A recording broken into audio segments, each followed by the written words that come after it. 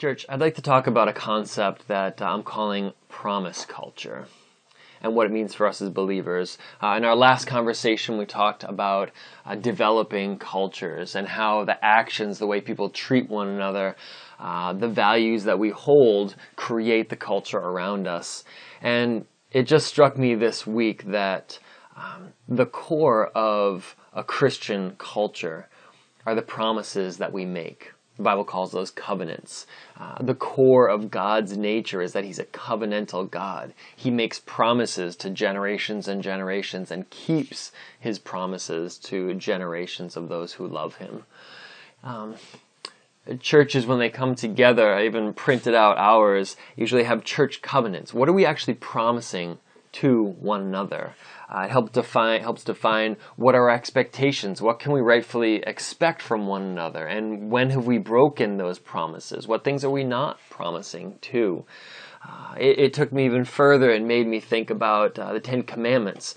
I usually think of those as like commands from God to us, but a better way to understand them is in the form of a treaty, a covenantal treaty between God and the people that He has delivered out of slavery, the people that He has called, the people that He has saved. And what is the promise exchange between those two parties? One superior party, one inferior party who has been saved and now is indebted to God.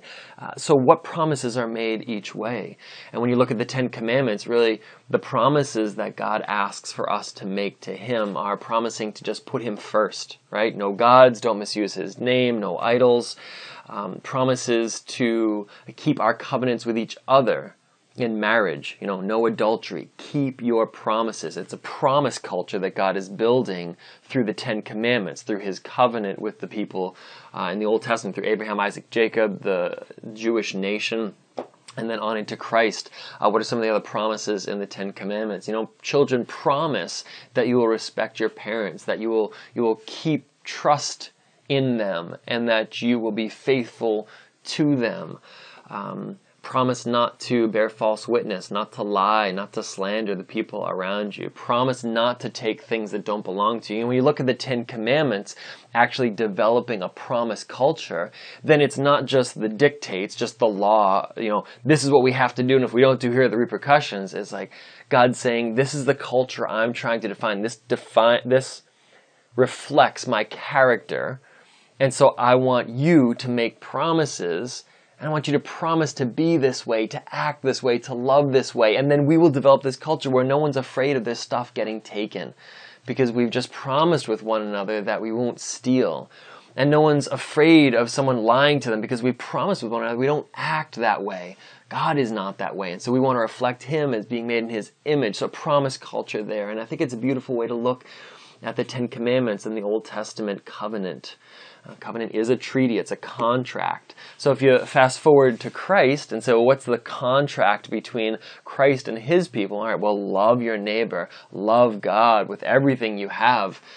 You say, well, what a great promise to make. What if we just promise that we're going to love the people around us who are in need? People who love God, people who don't love God. We're going to love God with everything we have. We're not going to put other things above Him. We're not going to put our children above God. We're going to love Him first, and our children and our families will come second in behind our faithfulness and worship of God. We're not going to put money ahead of God, because He's in charge, and the money will come and the money will go, but we don't want to make decisions based on money. We want to make decisions based on God, and that'll inform how we use our money. But what a great set of promises that is. Instead of that just being the law of love, the royal law, New Testament calls it, love God and love your neighbor. It's a promise culture. It's a culture of promising that I will be dependable to you, my wife, someone's husband, children, parents. We will be dependable. We'll be faithful for you. Trust is built around the keeping of these promises. And that's why all through the Old Testament, New Testament, whenever we talk about lack of faith, going after other idols, and apostasy, all these kind of rejections of God, the parallel He always makes is to adultery and to breaking a covenant. He calls it breaking faith. when it's with a marriage that splits and adultery and divorce, or whether it's walking away from God, it's called breaking faith. It's a beautiful term. But that faith is faith in the promises, in the keeping of the things that we have pledged to one another.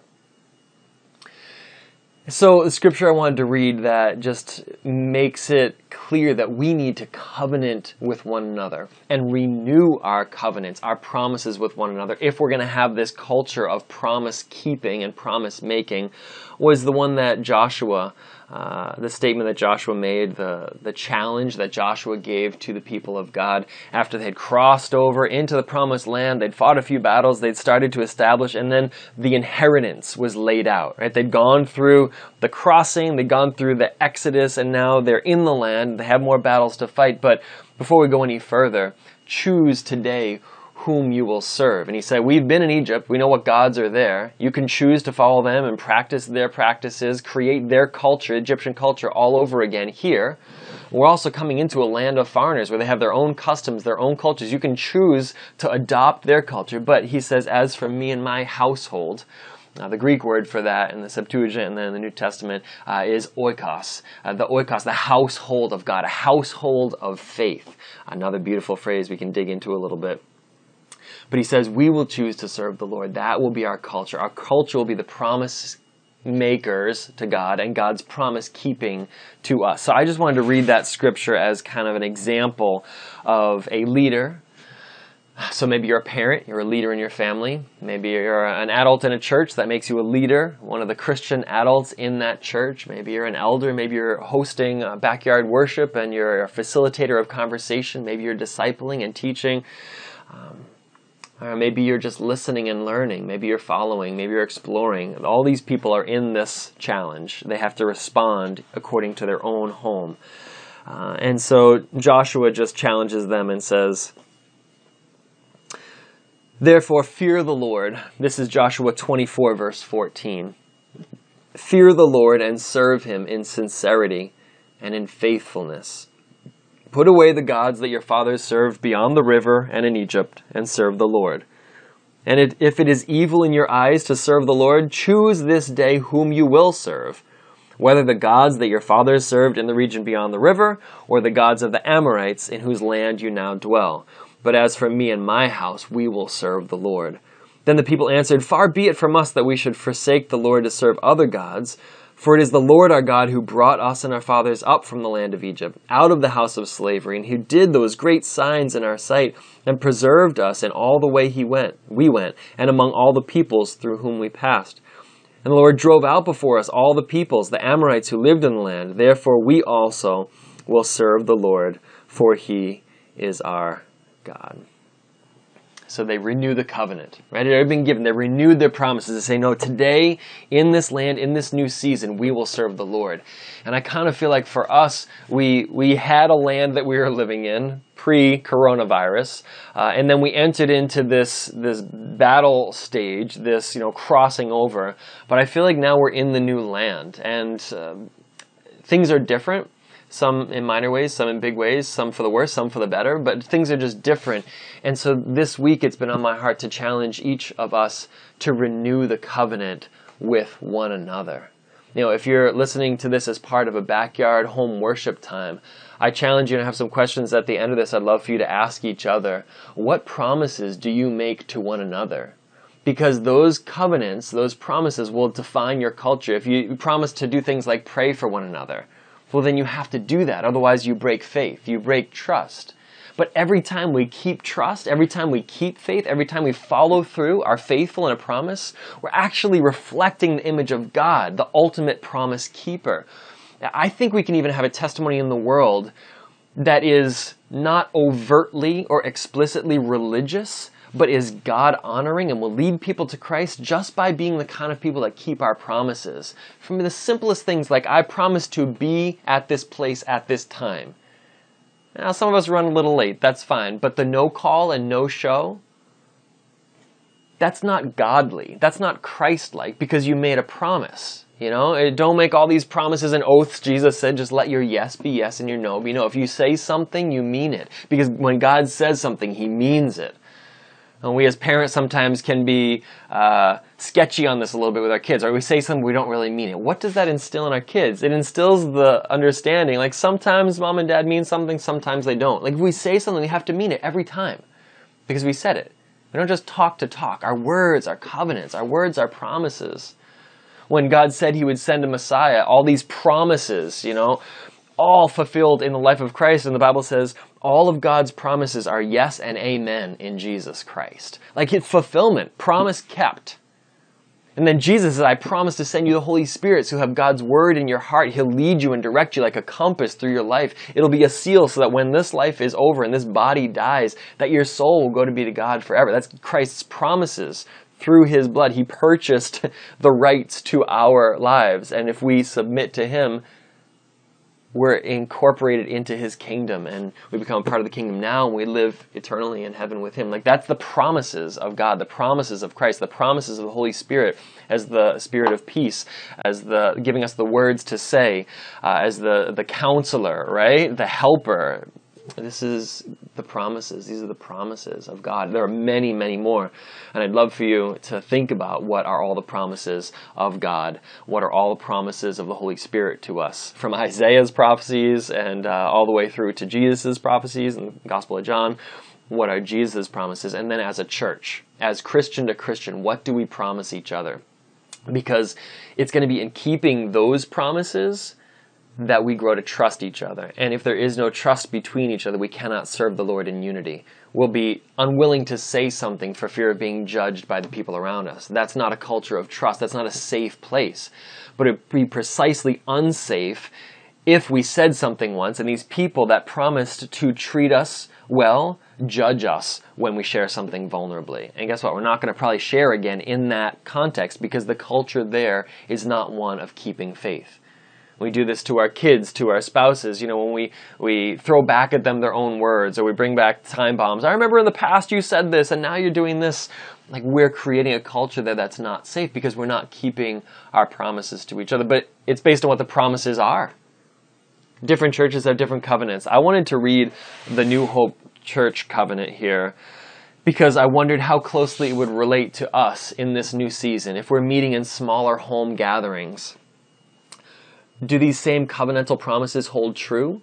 If we don't see each other except once a month or occasionally or a couple times a month as a larger church body, and even then it's not everyone in our church family, it's not the 120 or the 70, if we're more in our 12s, how can we covenant with one another that we will be there for one another, that we love each other, that we are safe to be with, that we will keep our promises, that we will care about one another? Like, this is what makes family, this is what makes a household of faith. So let me just read the New Hope covenant and challenge you to think whether there could be a covenant that you could come up with as a family. What's your family covenant? What do you promise your kids? What do your kids promise each other, promise you? What do you promise your spouse? What are you promised?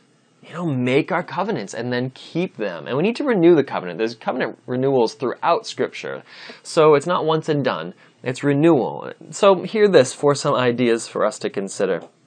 The New Hope Christian Chapel Church Covenant says, having been led, as we believe, by the Spirit of God to receive Jesus Christ as our Savior and Lord, and on the public or private profession of our faith, we do now in the presence of God, angels, and this assembly, most solemnly and joyfully enter into agreement with one another as one body in Christ.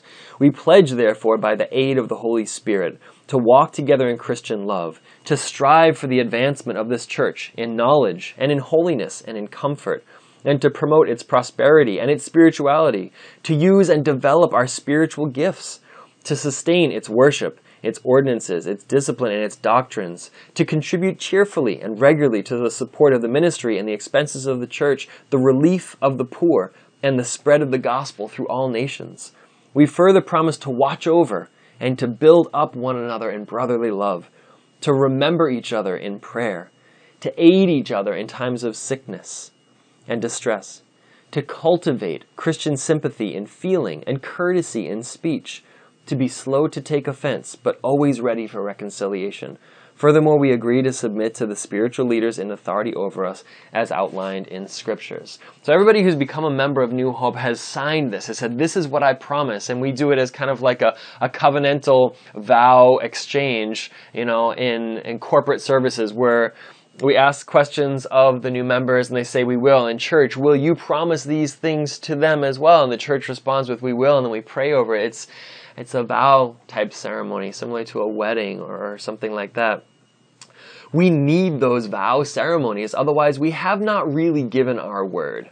And this is where a lot of us kind of become floaters, if I could use that term. We float into a church, we float into a friend circle. Maybe with your backyard gathering, you're kind of floating in. You're half in, you're half out. You don't reach out to the other members in the group unless they reach out to you first. You come some of the time, but not all the time. When you're there, you share some of your thoughts, but not all your thoughts. Like, that will only go so far. You're keeping yourself at a superficial level of what Christian community is meant to be. Now, a real covenant means we care about each other and we would die for each other. We'd give each other the shirt off our back and we'll keep our word. So if I tell you I'll do this, I'll do it. If I recognize you need something, I'm going to meet that need. And then, as we keep these promises, that culture develops. And we talked about culture as good and negative in our last conversation. We sort of thought about how can we love, how can we treat. Well, all of those things are based in expectation. Do I anticipate that this group of people has my back? Do I anticipate that I can share anything with this group of people? Because that expectation is based upon my experience. And when we break those trusts, they need to be renewed through apology, reconciliation, and renewal. If we found that in your marriage, if we found that between you and parents, between you and neighbors, you and brothers and sisters in Christ, there's always the right, I see where I've broken faith here and I'm sorry. I don't want it to stay that way. Can we make it right? But then I covenant again. We renew this covenant, and that's how it is with us and each other. It's how it needs to be with us and God each day, like a daily promising of all the things that we love God for, and the ways we want to love Him. A desire of our heart, not a compulsion of law, but a desire to love. So I encourage you to think of your faith as a series of promises rather than a series of laws. I encourage you to think about the church as a promise culture. And as we keep our promises to each other in the household of faith, we will become influential in the world around us, because people's expectation in this world is that nobody's word matters. Nobody keeps their promises. Marriages don't last, so even though you promise to love until death do us part, that just doesn't matter. You just said those words. We don't keep those promises, right? It's just what you say in the ceremony. We make contracts and we break them. Employers make contracts with us for employment and then they break them. We leave and we get a better job and we break those contracts. We have all sorts of breaking of promises. You know, we listen to politicians on TV and we're like, I don't know what to believe or what not to believe. We anticipate, the culture of America anticipates lack of trustworthiness, inability to definitely believe what's being said to us without kind of like watching it for a little bit. And I think in New England, there's a heightened sense of that just by our New England culture, a little bit more hardened maybe, a little more skeptical. So we have to fight against that, because we need to be people that make our promises and keep them. And we need to be known for that. It needs to be our reputation, because we are of the household of God. And in God's house, we just promise each other as much as we can. As much as we can imagine, promise it to one another, and then we keep it. And when we don't, we feel badly about it. We don't just be like, well, that's how it is. No. We apologize and we reconcile and we renew the covenant. So I challenge you in your group to talk about and maybe even work out a covenant with each other. How would you build it? What would be in it? What are the things that you'd really want promised to you? Do it like a little workshop, a little, team building activity. How about with the family? Sit down and let's build a family covenant. Maybe you've done it before. Maybe you have very sort of understood expectations. So put them down. Sign your names to the bottom of it and say you promise. And then guess what? When we as parents break the covenant and our young child says, yeah, but you promised you wouldn't, we don't defend ourselves, we don't justify, we teach them how to apologize, because we have all agreed that this covenant is what we want our family to look like, what we want the household of faith to look like. And we're going to fight to protect that, because this document here is so precious to us that we'd give our lives to preserve it. And we know we will fail, but it's not based on us. It's based upon us coming together around Christ and saying He is good. So think about the things that God has promised you. What are the promises of God in Scripture? That's a beautiful exercise. Search out and list, print out maybe, all the promises of God. What are the promises of Jesus? That he will return, that he will give us his Holy Spirit. Like, so what are all the promises of Christ? Print them out. Meditate on those. And then as a church family, as a body of Christians, whether that's a home nuclear family or whether it's a backyard, your 12, your small group of apostles, your band of disciples, whether it's a larger church, what actually are we promising to? Do we promise to have spiritual conversations and not just talk about the weather? Do we promise to look out for each other, and if we see each other slipping, to care enough to say, how are you doing, and then to show up again and again afterwards until the person has regained their footing? We need to be a promise culture. God creates promise culture. He is a series of promises based upon his inability to lie or to fail. And how beautiful would it be if we weren't even able to lie, weren't even able to fail? The more and more that we reflect God, we will be that way. We'll shine that way. And the world needs promise keepers and a promise culture. So I challenge you to think through what that looks like for you and to build a promise culture wherever you go this week. May God bless you.